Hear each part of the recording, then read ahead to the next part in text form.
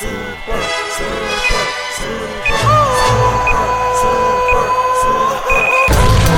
now, introducing Super Mexican. Tenga cuidado con el super mexicano, con el mexicano. Les dije que tenga cuidado con el super mexicano, el mexicano. Tenga cuidado con el super mexicano, con el mexicano. Les dije que tenga cuidado con el super mexicano, el mexicano.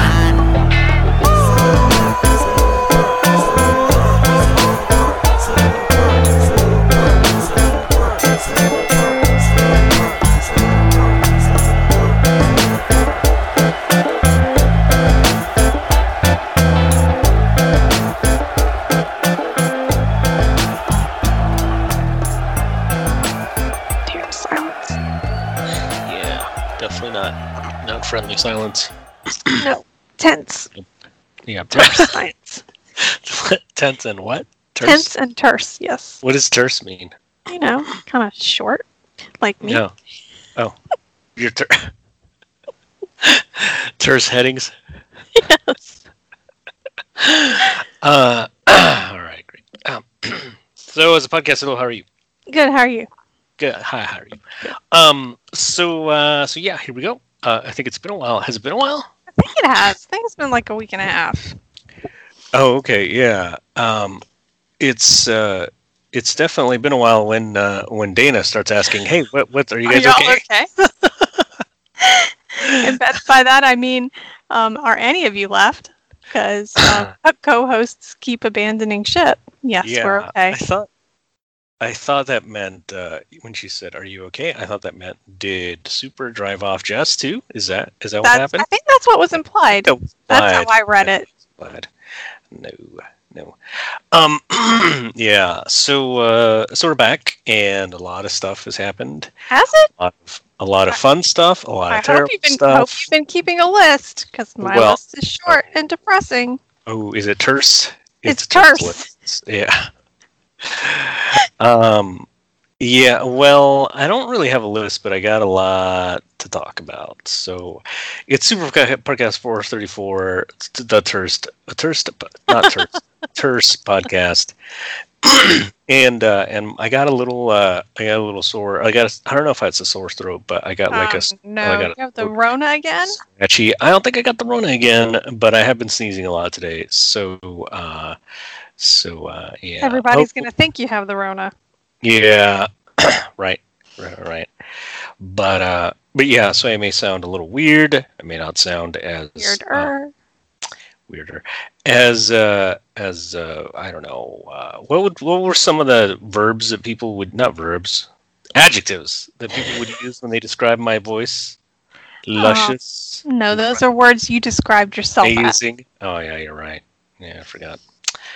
Anyway, there's a lot of stuff that we can talk about, but among the most fun is the accusations against Matt Gaetz, which was like, do you know about this? I read about it. It involved underage girls and nude pictures. Is that correct? No, he would object. It was only one. So far, he's only been accused of one underage woman. Let's see, pictures of other women and shown on the floor of Congress, and all sorts of lewd and lascivious accusations being tossed around. Yeah. Then there's extortion, FBI extortion. Now that one I was a little bit less clear on. That had to do with his father, right? Bob Levinson. Yeah. Bob Levinson is not his father. No, Yeah. Bob Levinson is not his father. Bob Levinson has been missing since what, like 2007? It looks like 2007. Missing FBI agent In Iran. In Iran, right? And his family last year said he's probably deceased. So not a good thing. Yeah, not confirmed, but probably has passed away. And so a sad part of this story. So basically, this is what happens. Basically, Matt Gaetz. No, the New York Times comes out with this report. The report says that he is under investigation for having relations with a 17-year-old girl, but also what's key here is that he paid for her travel across state lines, because that makes it a federal matter, as far as I understand it, right? They said that another important detail is that he has been under investigation for this since the Trump administration. So this is not trumped up Biden charges. It was under Attorney General Barr, and that occasioned one of my most brilliant tweets. I have to say, this is the only reason we're talking about this story. Oh, to link back to your tweet? Okay. Yeah, basically. Yeah, I had a great tweet. I was very proud of it. I was like, I should probably just leave Twitter after this. It's so good. So here's what it is. Want to hear it? Here it goes. I'm ready. It goes, some days you gets the bar, but some days the bar gets you. Get it? I get it. Because it's bar. I got it. He got Gaetz. He did, but he had been avoiding him because he'd been under investigation, right? Like he wouldn't show up anywhere where he was. Yeah, no, that's kind of weird, right? What is that? Because he didn't want to answer questions about the I think he did not. He didn't want to probably be photoed with him. I guess that's true. I mean, if he's under investigation, you don't want to be seen as cavorting. Right. But I thought it was more that he was afraid that he would try to put him in a position of having to talk about the investigation. I don't know. Yeah. So both of those seem kind of reasonable. Yeah. They made it sound like he was like, ew, I don't want to be around this icky character. Which it could be that. It could be that. Could be that too. That could be part of it. But anyway, you see what happened was. So then, all right. So it's like, it's the New York Times. They sometimes exaggerate, or they have bad sources, and you can't go with everything they say. So I mean, they clearly have a bias. That doesn't mean you have to discount everything they say, which is what a lot of dumb people say. But whatever.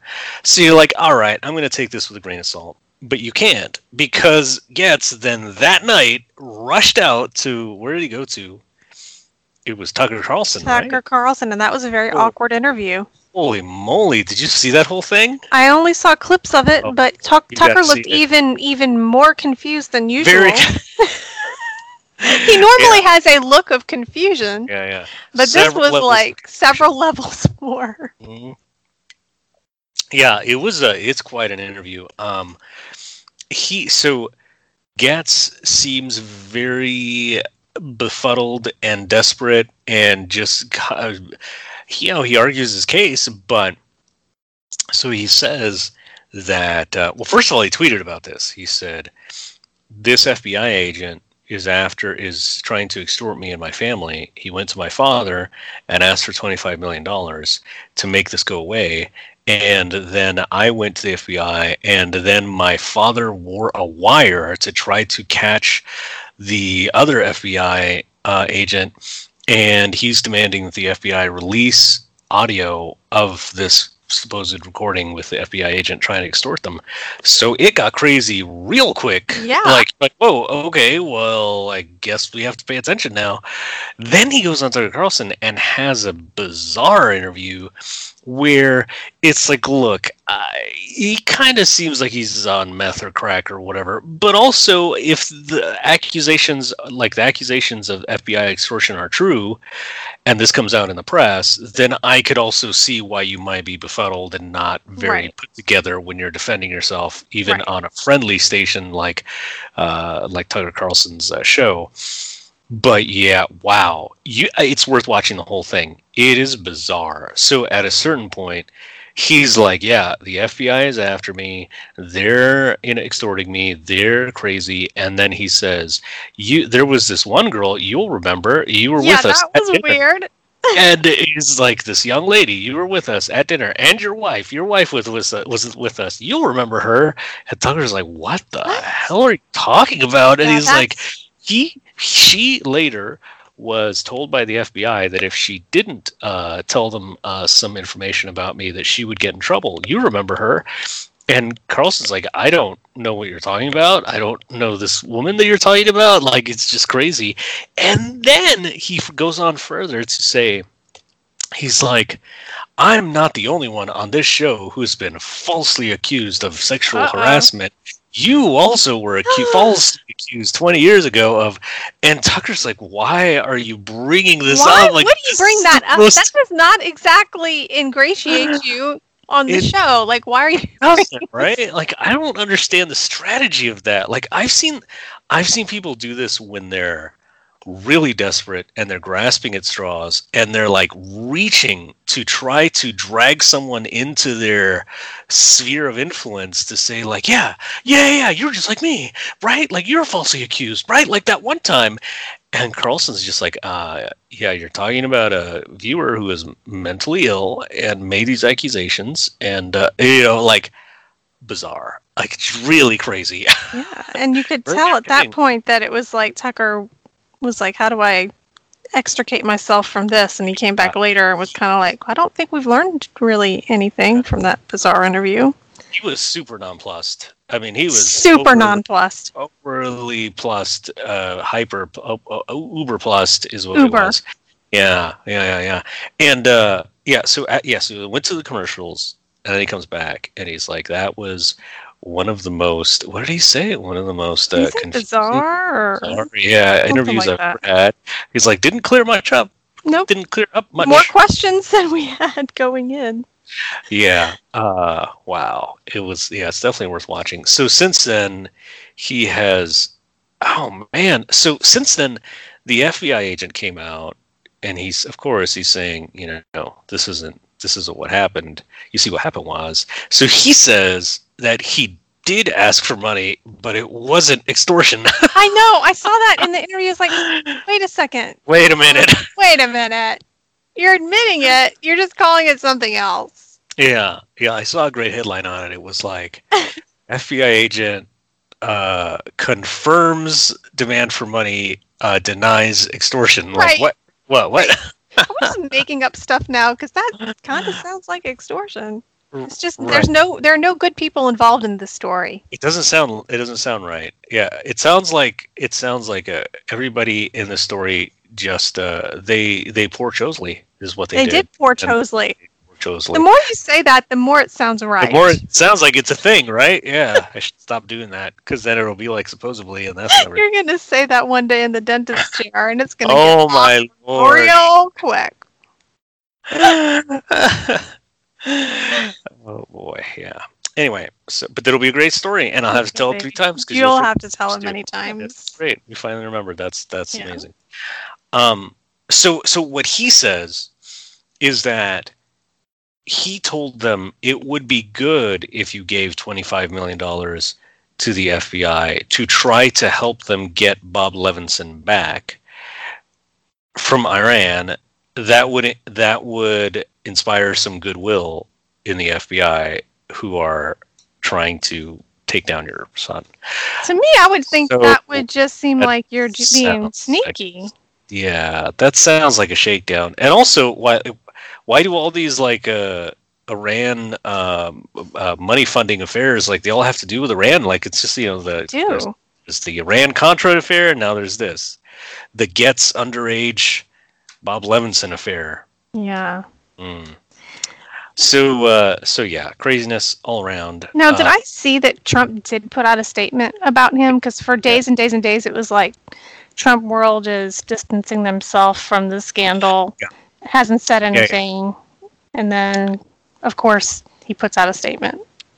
So he did after a further report that said that Matt Gaetz had asked for he'd asked for a blanket immunity. Okay, wait, there's more before that.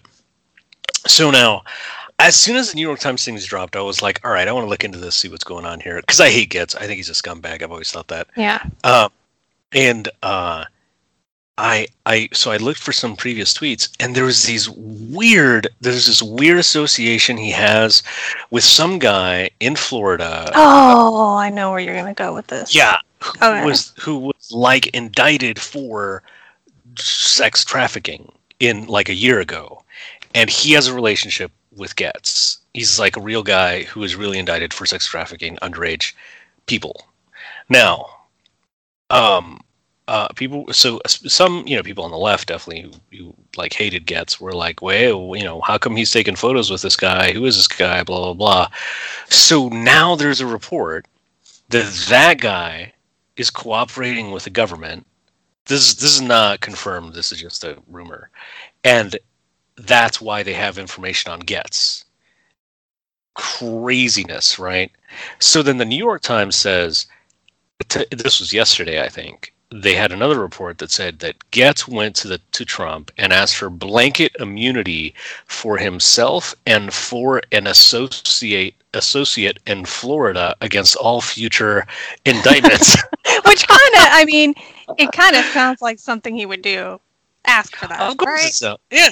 It may not be that guy. Maybe he just knows a few people who need blanket, and who wouldn't want a blanket indictment? Wouldn't. I would take a pillow indictment. I would take any kind of, my pillow indictment. Blanket. Immunity. No, I don't want indictment. I want immunity. That's what I want. You want a my pillow indictment. That's what you want. No, I definitely do not. Wow, I poor Chosley there. You definitely poor Chosley. This show is not going to make sense to anybody. You've had to have listened to the last 5 episodes to understand any of these references. I apologize. And every once in a while, we pull out a reference from like 5 years ago that neither one of us really remember why it was funny, but it was. Oh, yeah. Like, let's see, when I said candles or virtue, remember? I said candles. It was a long time ago. It was. Yeah. At least 5 years ago to get a Jackie Chan reference. Yeah. Oh, yeah. Osteoporosis. Wait, say that again. Oh, osteoporosis. What about that one? That's a good one. Anyway, all right, we're chasing. All right, back on track. Okay. My pillow indictment for you. So then there was a My Pillow indictment, and so some people are suggesting that this guy was about to be indicted, and Matt Gaetz was associated with him, and he was trying to get blanket immunity for both of them. Nobody knows if this is true, but if that were the case, wow! I mean, that would take him down hard. What I don't understand, at first I thought this does. Okay. So then Trump comes out and makes a statement. He says, absolutely not.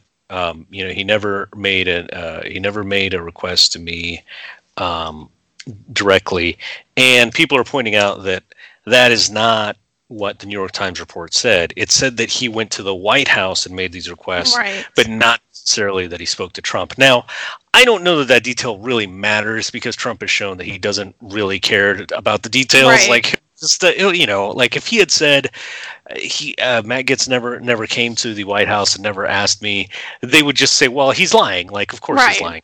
He lies all the time. So it's not, not that Joe Biden doesn't, because he definitely has been lying up a storm ever since he got into office. Oh my gosh. It's bad. It's so bad.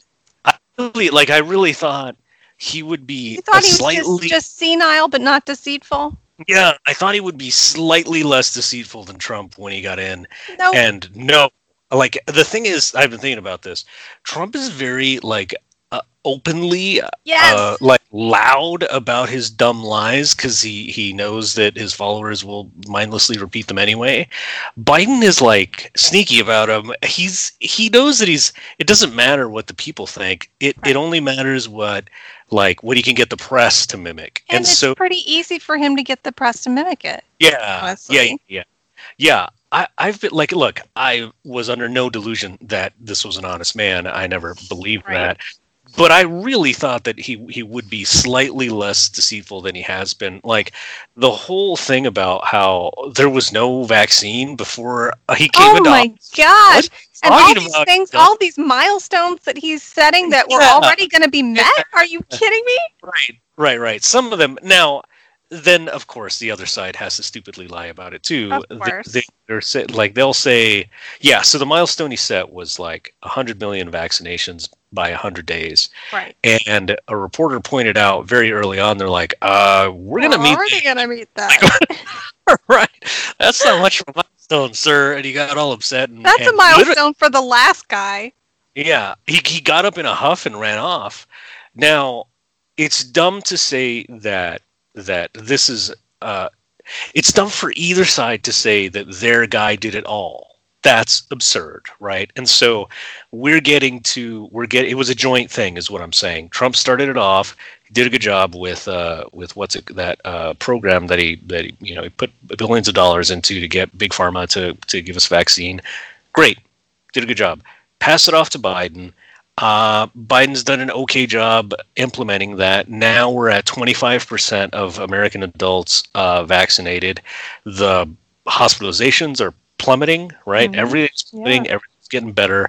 It's stupid of either side to be like, my guy did it all, right. But that's what both sides have to do. So whatever. Anyway, he's just been insanely deceitful about it. Yes. But anyway, so go back to the thing. What was the point? Gaetz. So that is the accusation that's out there, and wow, like if that's true, it's just gonna be crazy. Oh, this is what I don't get.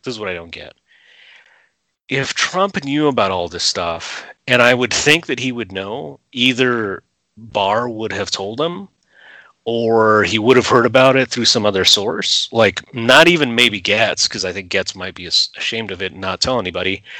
But some other, like a staffer or somebody else, might have leaked it to other Republicans who might have told Trump, right?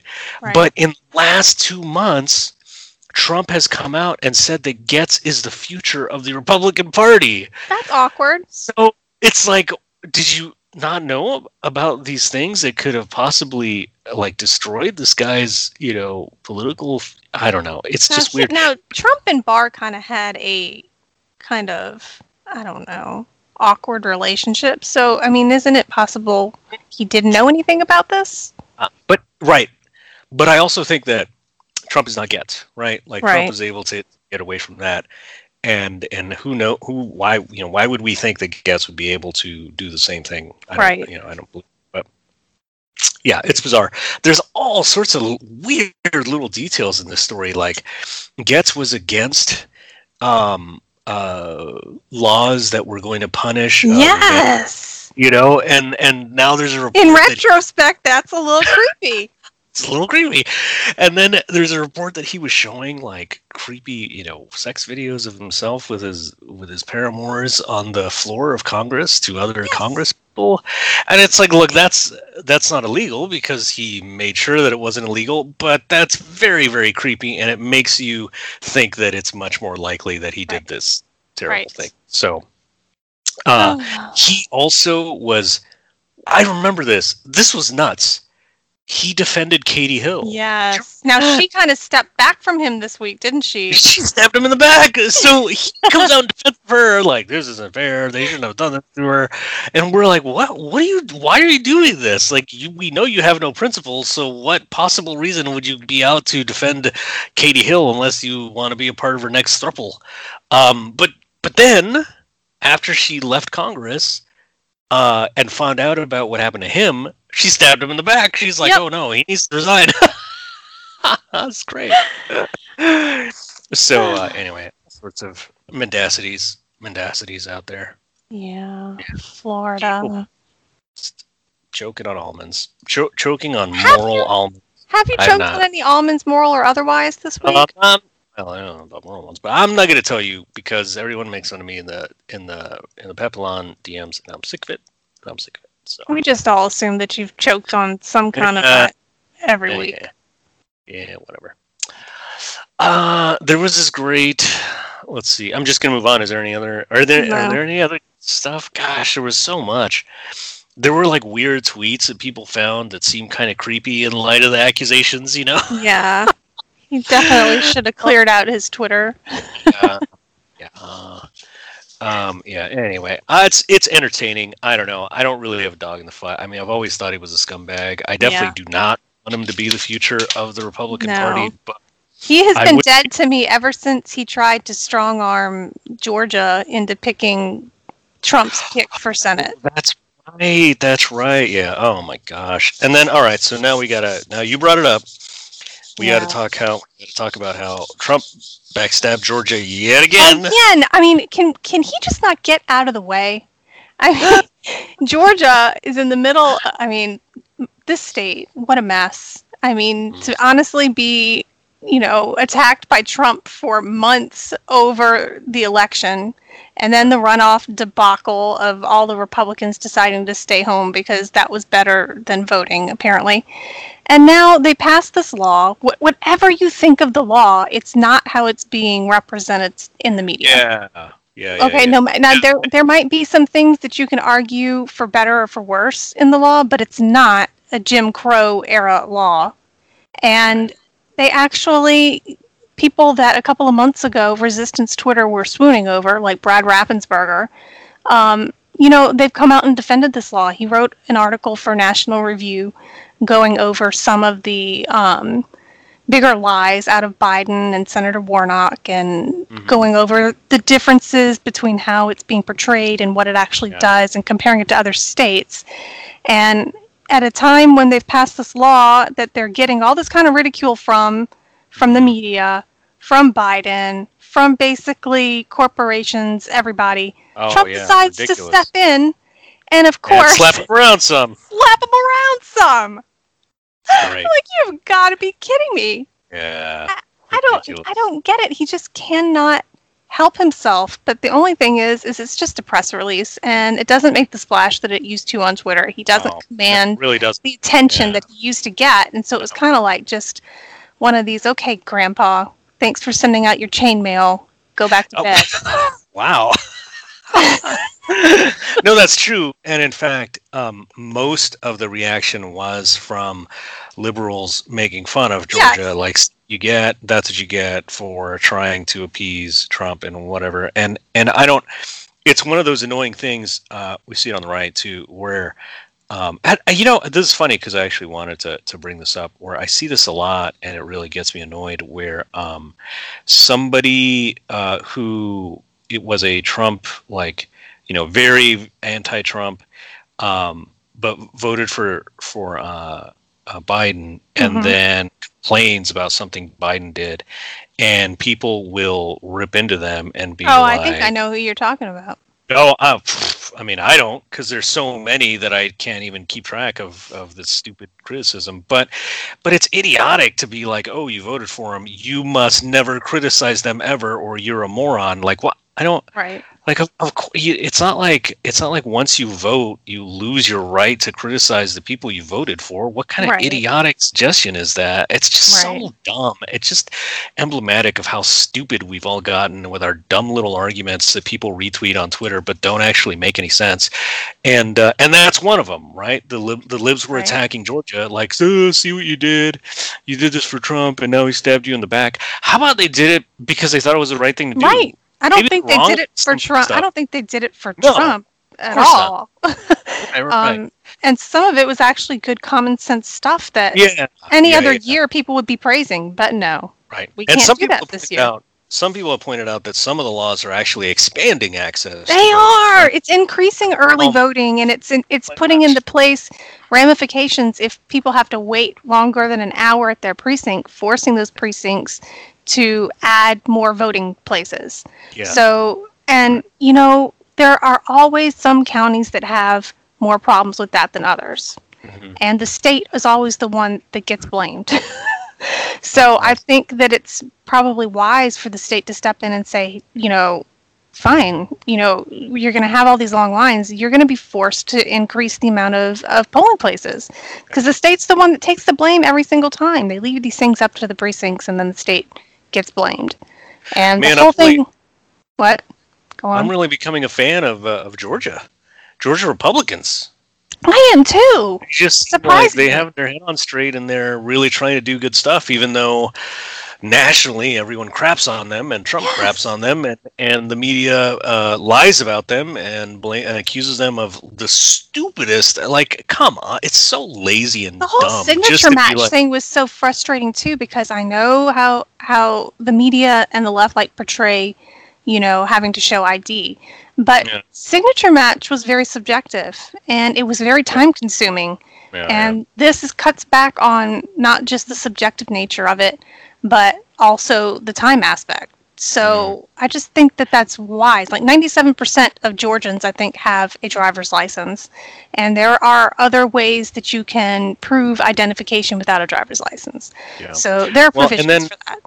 And you know, signature match was one of the things that they were complaining about that they said was the cause of the you know, supposed stealing of the election and whatever. So if you do away with that, then you're not going to allow anyone, Republican or Democrat, to be able to make those accusations of voter fraud. But it doesn't matter because this isn't in good faith at all. Like they don't actually believe the stupid crap that they're going against Georgia. They just, you know, they just know that if they make it sound as bad as possible, that morons like the idiots at Koch will, not Koch brothers, but the soda will leave the state. And then MLB, that was disappointing. I'm like, guys, what are you doing? Like, anytime these stupid corporations immediately respond to a campaign, it's always a mistake. It is. Like, give it a few days. Like, it's. But I mean, don't you see? I mean, it's like, you know what's going to happen now, though. In the past, it was kind of like you saw some corporations kind of like try to stay apolitical about it. But these days, you can pretty much count that they're going to bend the knee, so to speak, so that they don't get backlash because they live or die by Twitter, not by the real world or, you know, real opinions. And so when Biden started pressuring the Major League Baseball to move the All-Star game, it was like, well, duh, of course they're going to.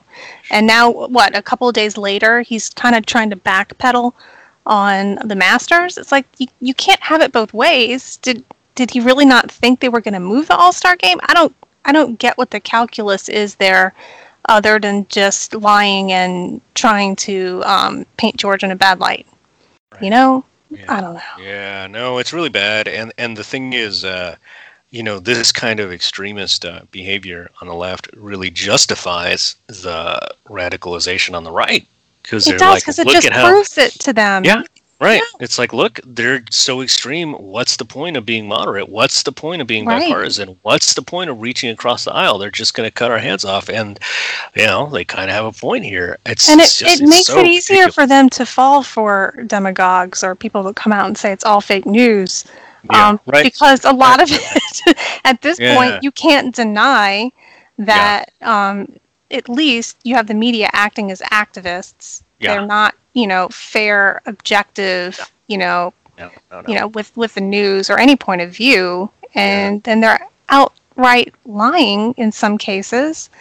And it's just, I don't know where it ends. You need somebody that can call it out when it's happening, but not in Trump way. I mean, that's good every now and then, but eventually, like, you have to have some substance behind your, you know, screeching and yelling and exactly whatever.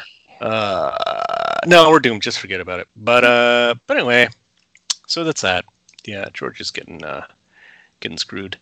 Let's see. There were some great things. Oh, well, I mean, there was a thing. So I just posted on my website a thoroughly unpopular thing. You have a website? I do have a website. Oh.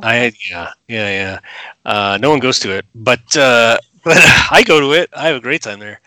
And so the New York Times a little while ago, just a few days ago, they published this thing where they said that the Trump campaign had figured out this scheme to get more money out of donors, and it was a little. Oh, that's going to be a really depressing, shady story. Yeah, right. Well, I mean, it's not true because it's in the failing New York Times, but yeah. So what they reported was that what the Trump campaign did is when you went to go do a donation on their website, they had this little box where you could make the donation recurring, right? And what they figured out is that if they just auto clicked that box for you, then they could make a lot more money. Wow. Now, the problem with that, of course, is that many people didn't realize this. And so they went on there and they would make one donation and then realize that they had authorized the Trump campaign to make many donations in their name, and then a lot of people lost a lot of money. So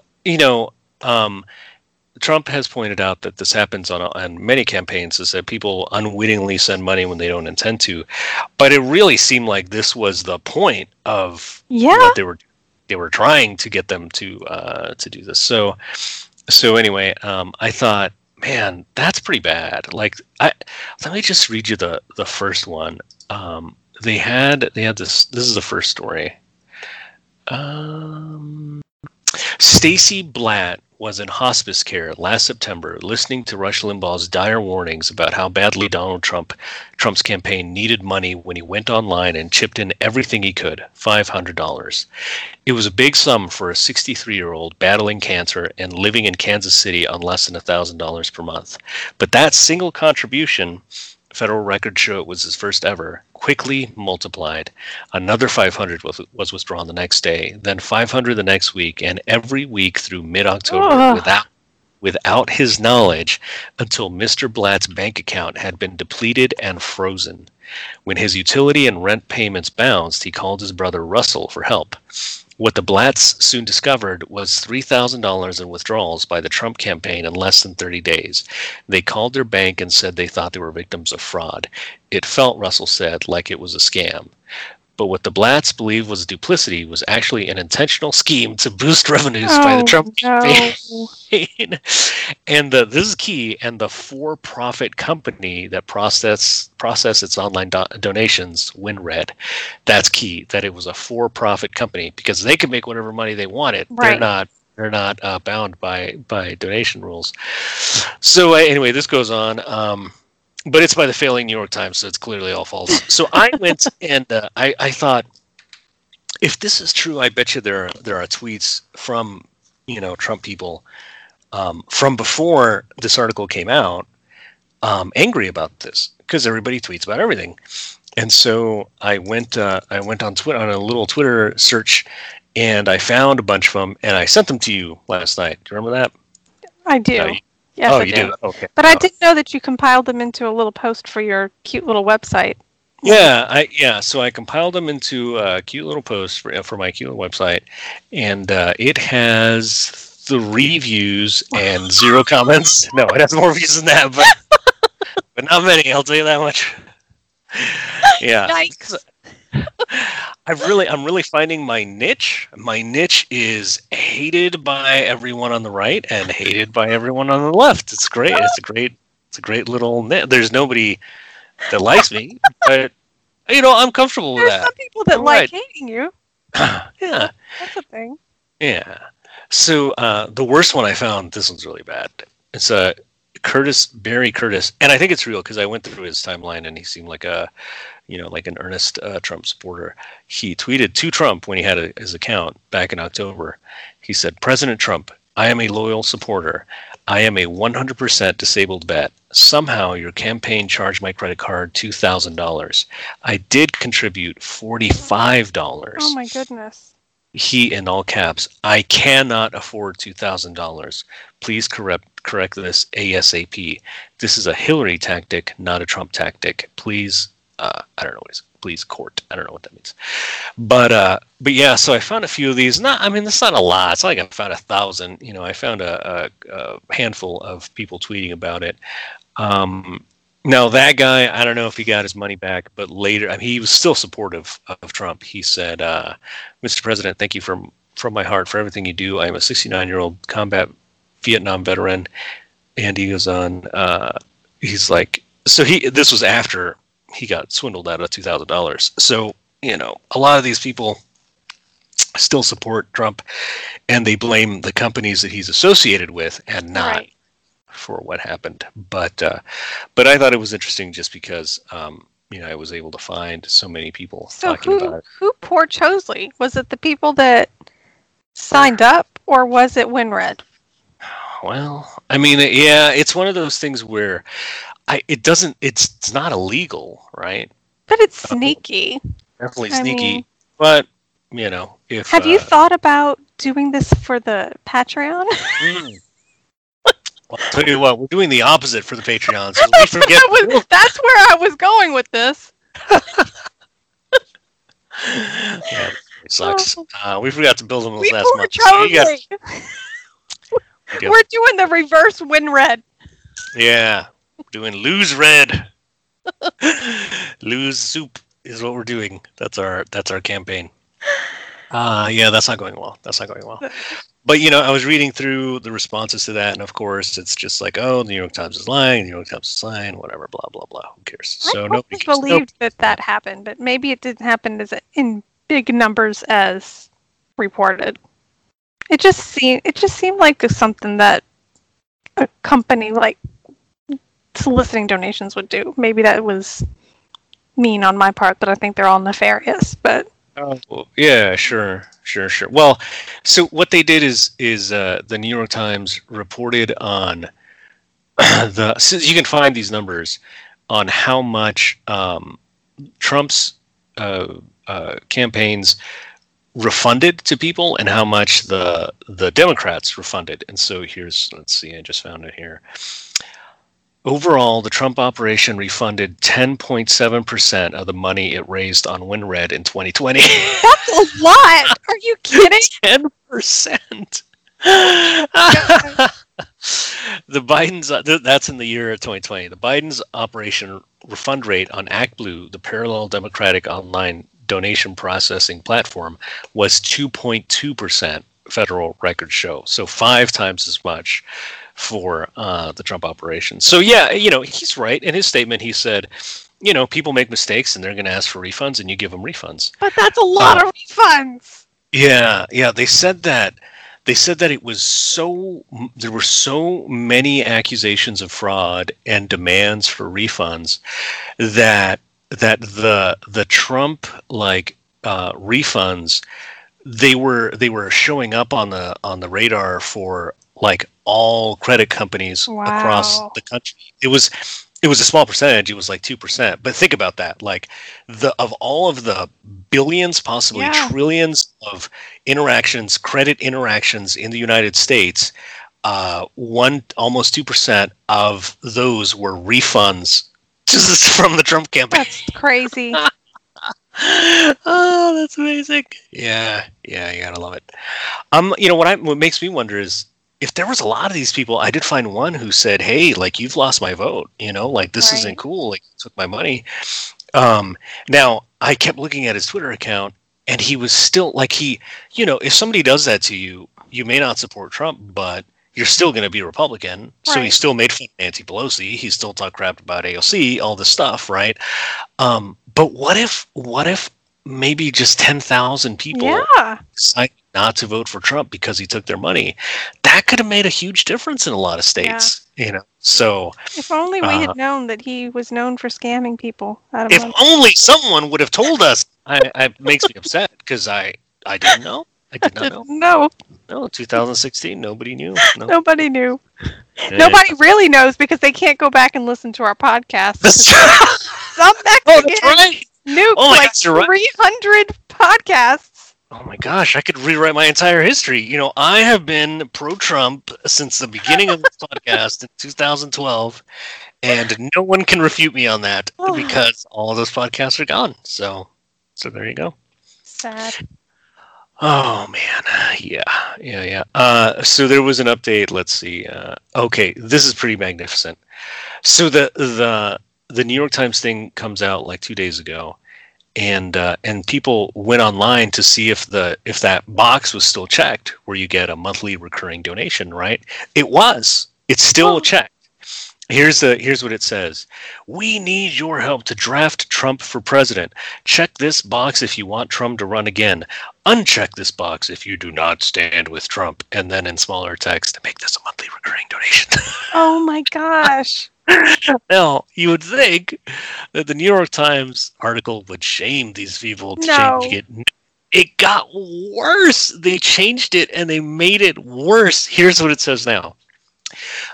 We need to know we haven't lost you to the radical left. If you uncheck this box, we will have to tell Trump you're a defector and sided with the Dems.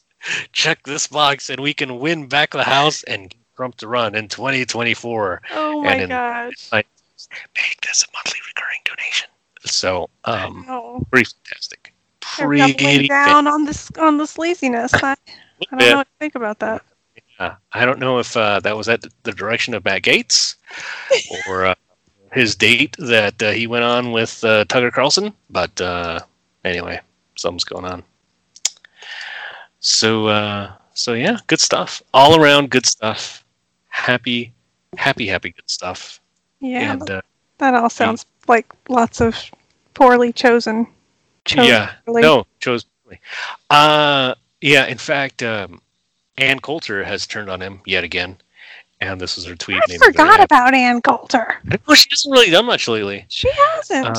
She says, "Alert Trumpsters, please stop falling for Trump scams. He's not running again. He's not going to overturn the 2020 election, and he's not starting a new cable network." And then she tweeted to the failing New York Times fake news article. So yeah, that's some good stuff. People I haven't thought about in a while: Ann Coulter and Matt Drudge. Matt Drudge, yeah, he's still churning, but I think a lot of people have turned on him, and so every once in a while he used to tweet. He deleted like within a day, but he used to tweet. Yeah, he doesn't tweet anymore. Right.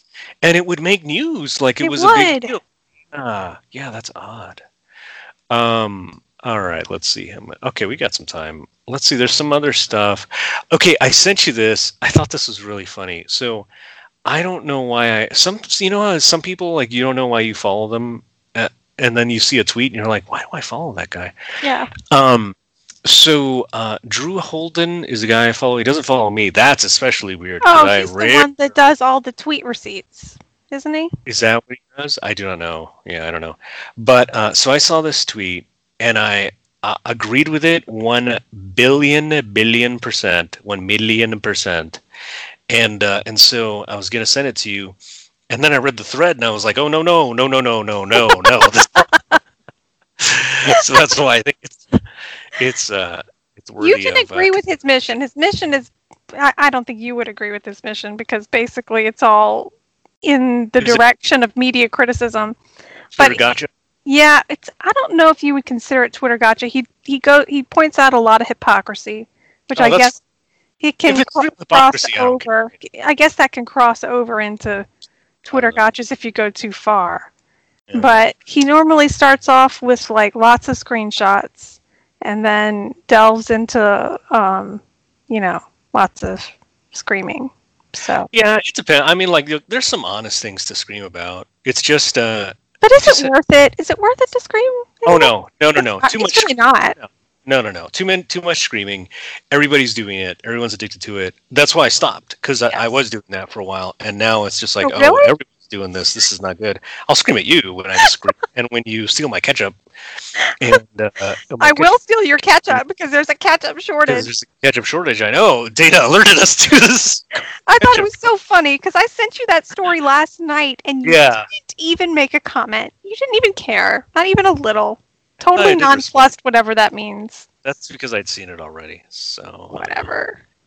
We do this thing where we send each other articles and then tell each other that we've seen it already. No. I have seen them already. No, you haven't. Act like you've seen them already, but I do not choose poorly. Anyway, whatever. All right, let's get back to this Drew Holden guy. All right, so you can't even say it wrong.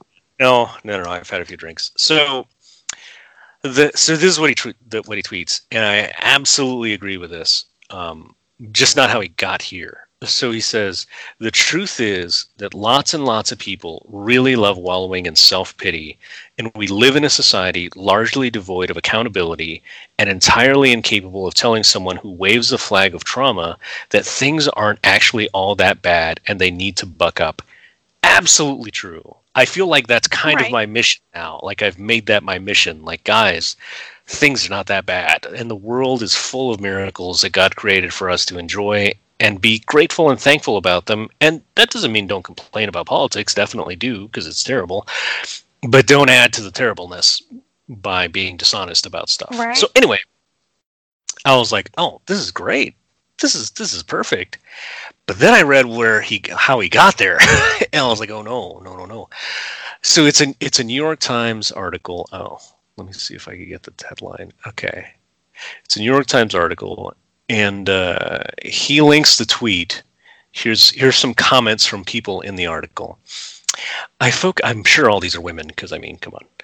I focus on enjoying the little things because those are things I can control. Another quote. I feel braver than I did before. Another one. I care much more about being with people who make me feel whole now. And the question from the New York Times is, how have we been transformed by the pandemic? The title is Our Before No Longer Makes Sense. How do we live now? And it goes, as we look ahead to life after the pandemic, many people are reflecting on deep personal questions about loss, love, and how to live. Okay, like it's a little, over dramatic. It's like it's the New York Times. That's what they do. Yeah.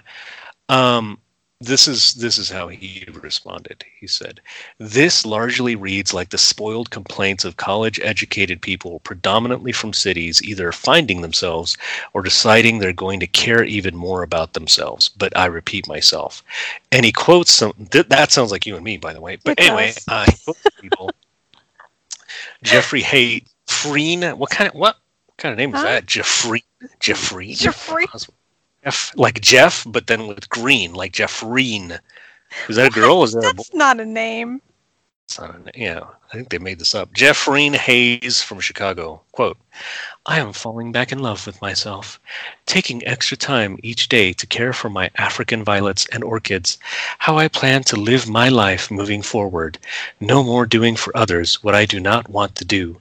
I am centering my attention on the things that give me peace. Now look, I wouldn't put it that way. That sounds a little gay. Not that there's anything wrong with that, but but this seems pretty.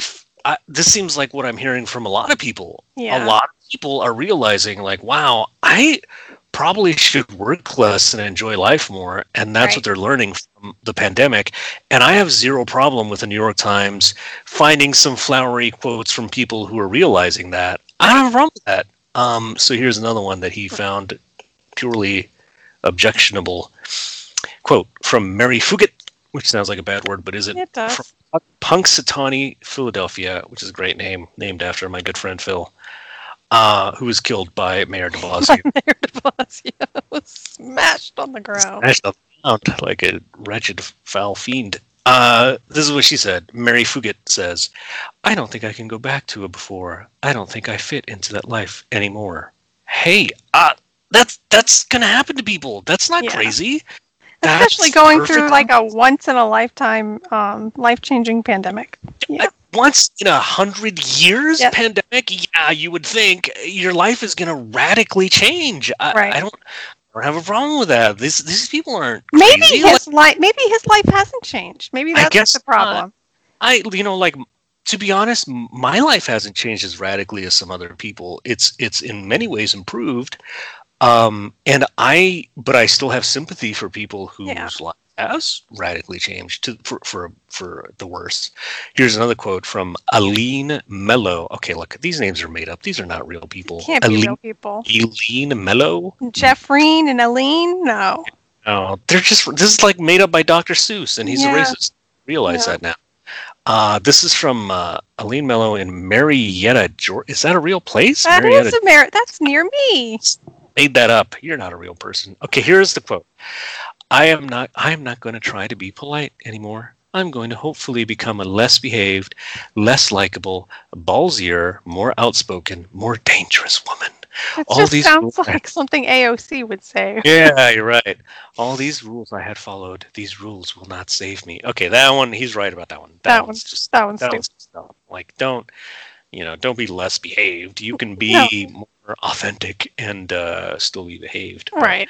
Okay, so he responds, what level of narcissist do you have to be to spend a year not living and decide that what you needed to do coming out of it was to invest in, quote, falling back in love with yourself?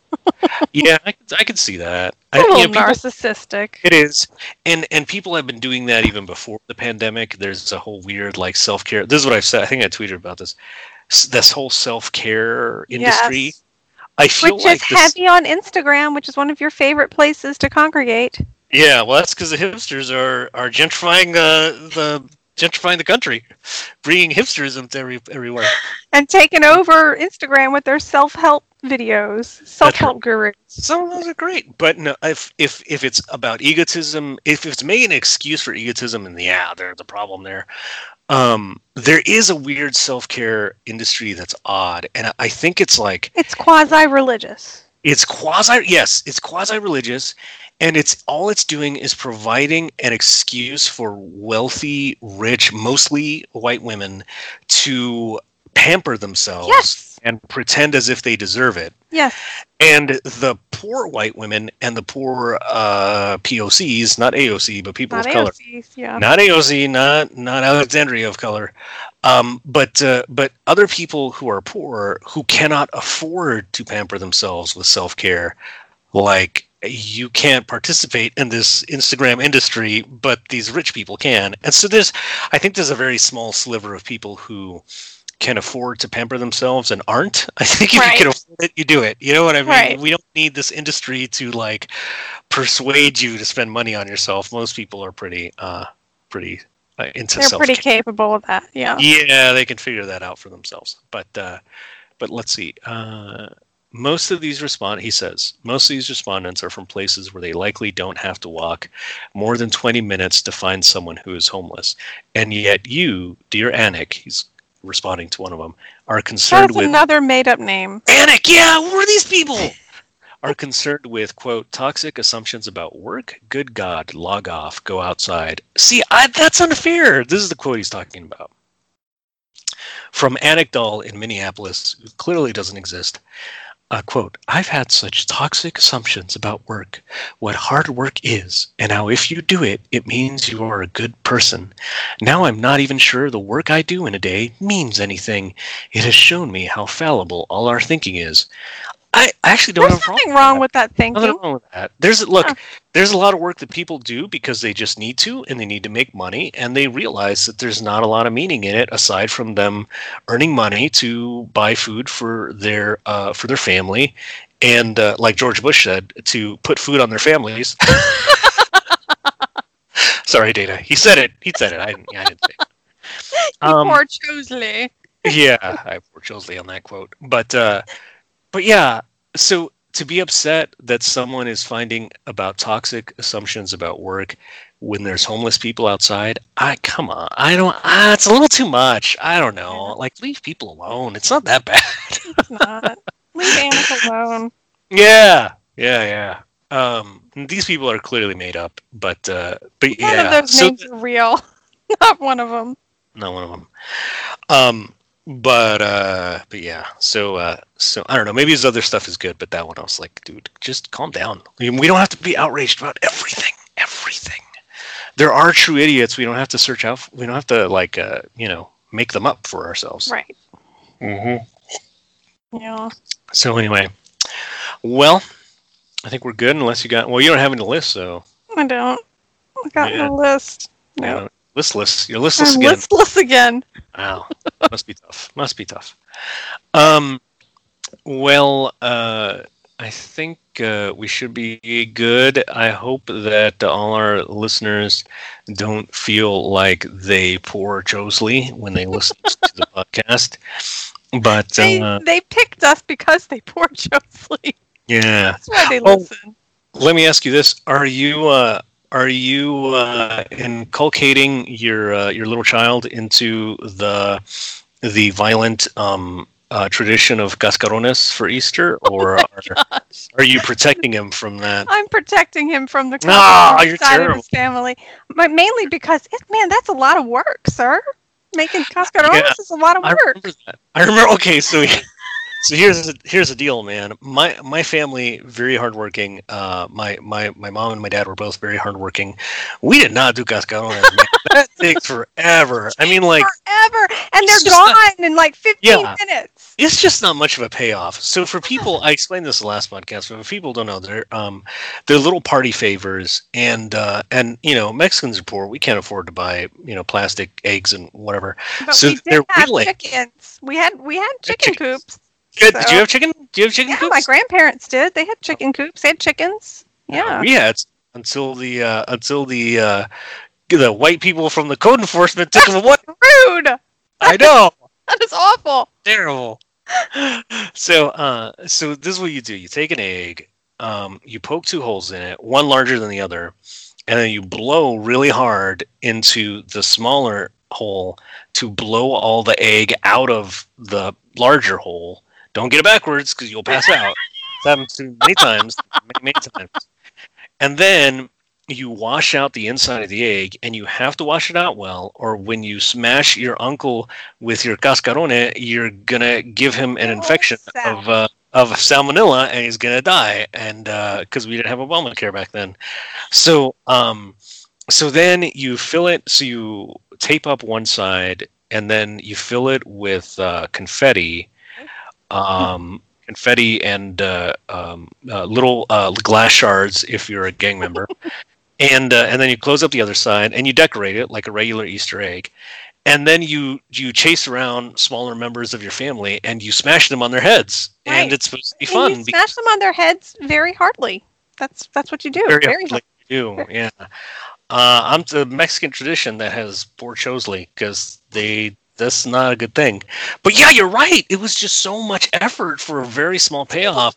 I don't think we ever did it. That's like tamales. Like you do tamales. Oh my gosh, my aunt used to make tamales. Nobody else since then has ever made them. They're a lot of work. There's so much work. It's unbelievable. Yeah. But so now, when we lived in Florida, we used to be able to buy cascarones at like Walgreens. Okay, this is weird. I have never seen cascarones for sale. Yes, we would be able to go. Now, the only year we did cascarones is when I could find them at Walgreens, which I gotta say was kind of weird to walk into the Walgreens and find them, but I could buy them there, and we have not done them since. So there's this funny comedian who is also a white Hispanic, and I sent it to Soup, and it showed how he celebrated Easter on his white side and on his Mexican side. And it's so very true to form, because on the white side, it's like you're finding these little decorated plastic eggs and they have money inside. And on the Mexican side, they were attacking each other with cascarones, or there was one egg that had like 27 cents in it. Yeah, 27 cents, yeah, definitely. That was great, because the first part is him being white, and he looks white, so you're like, oh, okay. And then he starts talking in like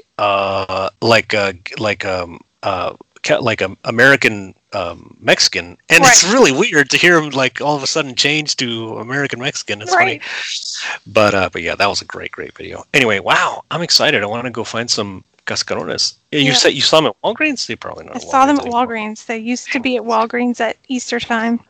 Oh, okay, we have Walgreens here, but I don't think they have. I've never seen those. It is just so weird. I mean, like, we wouldn't expect to find cascarones at Walgreens. I've never seen them for sale anywhere. That's very surprising. Yeah. Anyway, all right. Well, buy some and make sure you're. What is your boy, like a quarter Mexican? He is only a quarter Mexican. That is true. Yes. All right. Well, he might be successful then. Oh, that's bad. That's really bad. That was awful. Should probably leave on that sour note.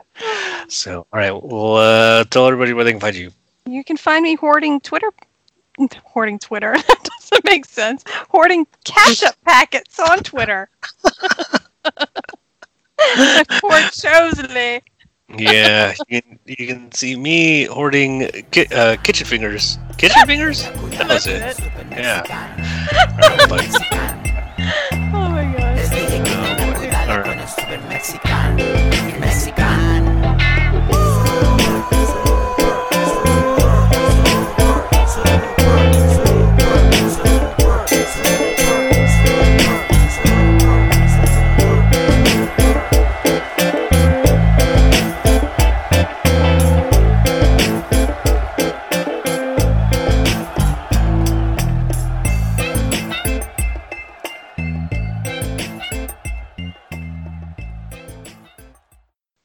Thank you, sir. So I can see that. You can stuff that in your rectum. And you sound like you got. Oh, you were like lying. You were so lying. Corn cob stuck up your ass. Whoa. And you're gone.